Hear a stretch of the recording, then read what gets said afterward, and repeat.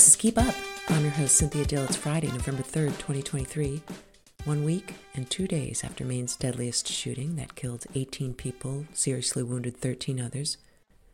Countless, of course, traumatized. The killer has been captured, finally. Bodies laid to rest. So what's next? How does the community pick up the pieces in the aftermath? Joining me by phone is Lewiston State Representative Margaret Craven to talk about how her fair city is faring, the political response to the Lewiston shooting, and the road ahead. Welcome, Margaret Craven. Thank you. Good to be here. Well, thanks for joining us again. We spoke with you on the day of the Lewiston shooting, which was 9 days ago, and it's nice to catch up. How are you holding up? Well, obviously, we're still in shock, but every day that passes, it's a little bit better, or we can think a little bit clearer.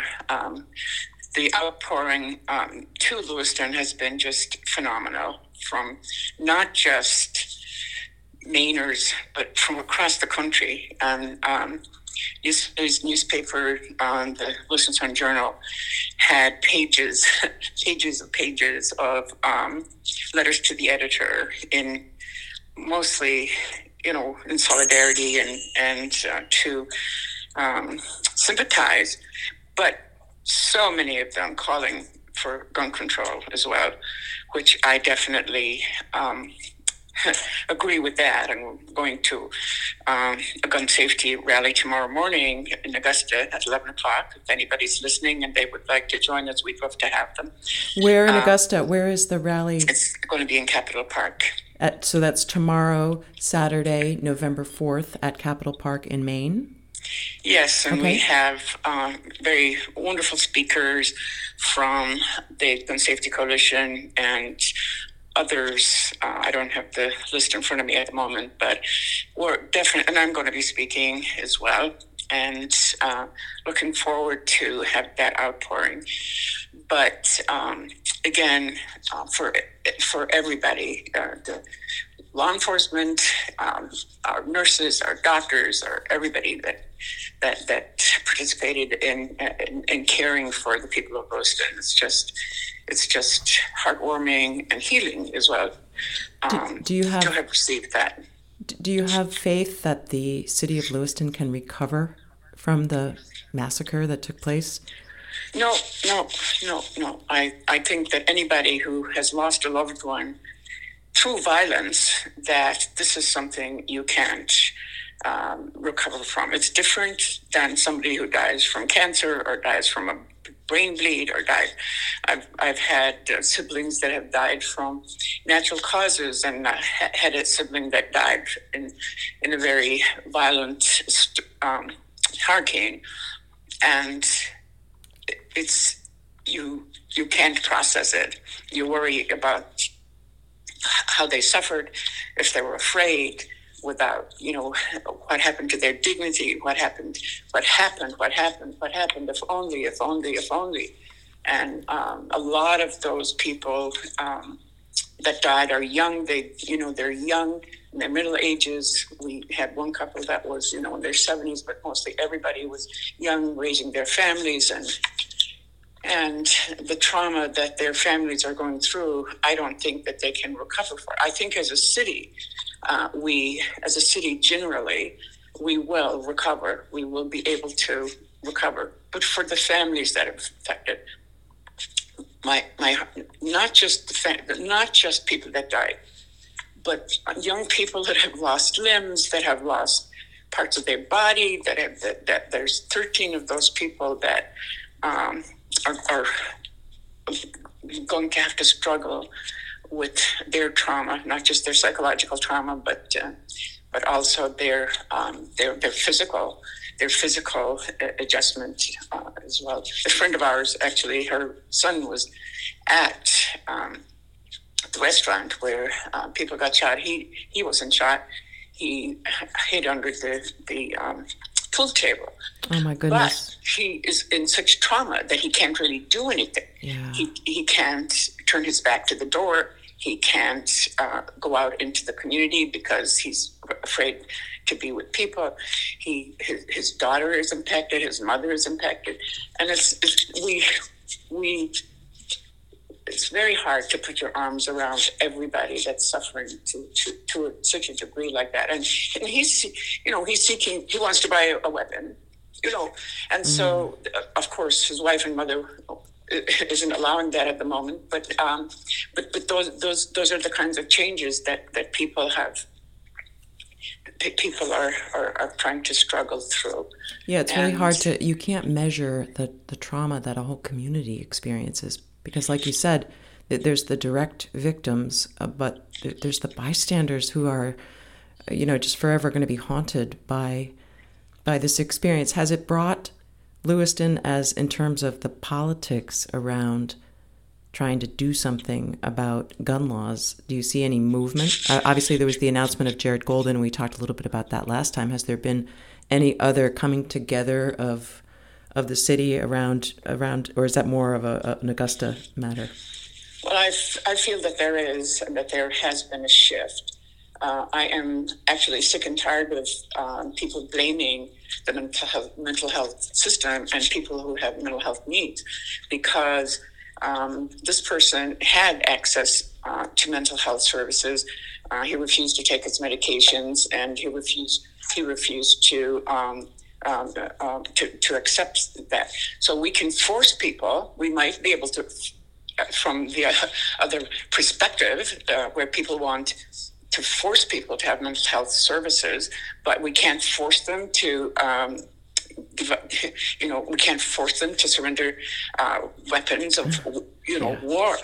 I just keep saying now that that they're weapons of war, because that's what they are. That's what they're designed for, and that is what they're used for. And so I'm being sarcastic, as you might guess, but. I know. I hear you, though. The message is loud and clear. Everybody is just so disgusted with the status quo, and it's hard to not be a little sarcastic, because the facts presented, at least in this instance, just so clearly call out for some change.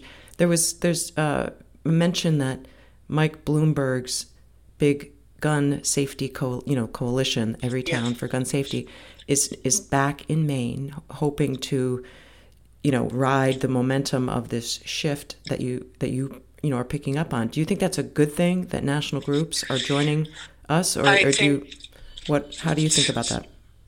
I think it's a good thing, and I respect Mayor Bloomberg. He actually invests in practical uses of his money, and I'm glad that they're here. I'm glad that they're helping. We need every positive voice that we can get, and that we might have access to stop this awful carnage that's happening. Not just Lewiston. I mean, I remember Sandy Hook and having a bill in the legislature the year after Sandy Hook. I couldn't even get a vote out of committee. Not one vote out of committee.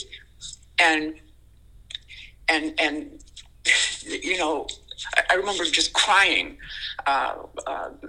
when that bill went down. This year, I did get it out of committee and had some momentum, especially in the House, but then the Senate killed it. But it is very frustrating. I'm only talking about my own bill. We had some very, very good bills in the hopper this year, and of course we didn't get them passed. Now you're in the House, and the Senate obviously is on the other side of the hall. But Troy Jackson is a Democrat who I served with and am very fondly of and respect very much. He's in his final term, at least for now, because of term limits, and he was the Senate Majority Leader who voted against and basically has been against a lot of the gun safety measures, as far as I know. Do you think the change in leadership on the Senate side of things might shake things up?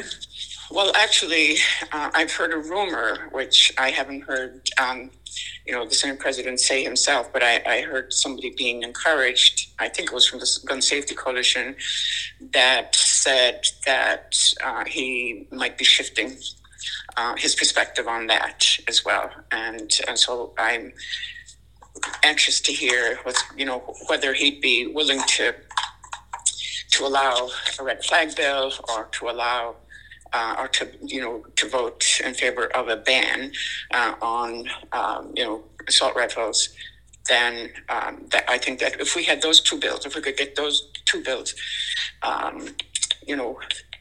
passed, that would make a very big difference. Our U.S. Senators, Susan Collins and Angus King, both did not support. I was in the United States Senate chamber when they did not support the assault rifle ban, like 10 years ago, and it was just so heartbreaking. The kids were there from Sandy Hook. It was just absolutely heartbreaking. They have been in Lewiston recently and have been in the papers. Do you think they're going to change their minds? I mean, their argument is about the assault weapons ban is that somehow we can't draft legislation that adequately describes the problem, and therefore it would be a futile effort. I don't know why that's the case, but do you think they're going to change, and do you think their argument holds any water? I don't hold out any hope that they will. I think that there was a great opportunity when Congressman Golden changed his mind and so eloquently and emotionally apologized to people for his stance. It would have been a wonderful opportunity for both senators to be able to change their mind, and I'm disappointed. I suppose I expected it from Susan Collins, but I'm very, very disappointed that Angus King didn't change his mind. Well, yeah, me too. Very disappointed, and maybe he will, but I think there's work to be done. Clearly, the facts are under investigation, and you are working on changing the law. Do you have any concerns that the laws that we have in place, like the yellow flag law, were not appropriately enforced, or are you just focusing sort of on the future? Well, I think that we could talk all we want about it not being enforced, but it was very hard. It was very, very difficult to catch up with this person. He kept moving from place to place. People were afraid of him. His wife was afraid. His partner was afraid of him. His wife was afraid of him. His brother kept reaching out, trying to be able to do something about it. I think that the National Guard may have been more to blame than anybody. And I don't want to be pointing fingers now because it's only opinion. It's only my opinion because I don't have all the facts, and I know that they're going to be doing an investigation on that. But again, it's only everything is easier in hindsight, and that's all we have really is our opinion about what might have happened. Blaming law enforcement, blaming nobody wants this to happen. Nobody wanted this to happen, and I know that people, I think, do their very best to try to prevent it, and so I really very much hesitate to the yellow flag law, I think, has its place. If you can talk to somebody, if you can actually, get somebody they have to have to enforce it. A diagnosis from a healthcare provider. They have to sit down to have the diagnosis. The healthcare provider has to, go through the judiciary. And so it's very cumbersome. I think it's ridiculous. Has to be willing. Sorry, but the person has to be willing, and this man wasn't willing. So, most people who are about to commit mass murder are not cooperative with law enforcement and going to just go along. So this yellow flag law, as I perceive it, is that the person essentially has to be arrested, dragged to a doctor, and then dragged into court and have a hearing. I mean, I have cases that I'm working on where the court system has not touched the file in like 6 or 8 months. There's just no way you can rely on all that bureaucracy in an emergency. I think the yellow flag law is useless personally. I mean, I'm happy that there was some effort, but I don't know. We'll see. But it seems to me another law that perhaps legislators like yourself could look at are immunity laws, because even though, of course, we don't want to point fingers, and you are so close to it that, it's easier for me to, from afar, be somewhat critical of the law enforcement response before and after. Mm-hmm. But one thing I just wonder, and maybe you can just consider this, is law enforcement are immune. I mean, there's so much tied up in immunity of public officials in these kinds of things that I would hope that, like qualified immunity and some of these immunity issues that attach to public officials that have a duty that that violate the duty, but also the immunity of gun manufacturers is something that really just galls me, that these, like you said, weapons of war somehow get a pass when it comes to the products that they produce, unlike any other product, really. I mean, there's right. It's crazy. Yeah. And so you are going to the Capitol tomorrow at 11. And what do you think what's the purpose of these rallies? It's to generate kind of energy around the idea, to inform people? Like why should people go? Well, I think that people should go in solidarity with each other, and to support each other, and to get information out, and to call public attention to it. We're expecting the media to be there, and for that we can't allow people who are so attached to their weapons to have the last word. And I'm not talking about ordinary people who use their weapons, or responsible gun owners who use their weapons for shooting deer or turkeys or whatever. But I am talking about people who have, high capacity rifles and want so much to hold on to them, and are afraid that somebody's going to take their guns away, and have all this paranoia going on. I've been getting all kinds of very nasty emails calling me all kinds of names, and disparaging, very unflattering versions of me, because that I stand up and oppose these terrible deeds that have killed our children and killed our young people and or any other human being. So so that's what I think that a lot of the organizers expect out of having a rally. And you're speaking not only to the public, you're speaking to the media, but is your message also to the governor? Like, are you going to direct your remarks, towards the Blaine House? Because we could use some movement from that department. Yeah, and and I'm not going to say. I know in the past, that she's opposed, gun legislation, but I don't know what her attitude is now at the moment. Well, I just can't help but think everybody who had this false sense of security that Maine is, just not that kind of state, it's just not going to happen here, that has been shattered. So I don't know what the new excuse can be. I mean, it's obviously, we're not safe, and the system's broken. So Margaret Craven, State Rep Margaret Craven, you have been a senator. I'm so grateful for the work that you're doing in this area, and I just want to publicly thank you for your efforts, and keep up the good work. And I encourage all listeners to get up to Augusta tomorrow at 11 and show the flag. Thanks, Margaret. Thank you so much for having me, and thank you for your work. You're welcome. Getting the message out. Okay. Take care.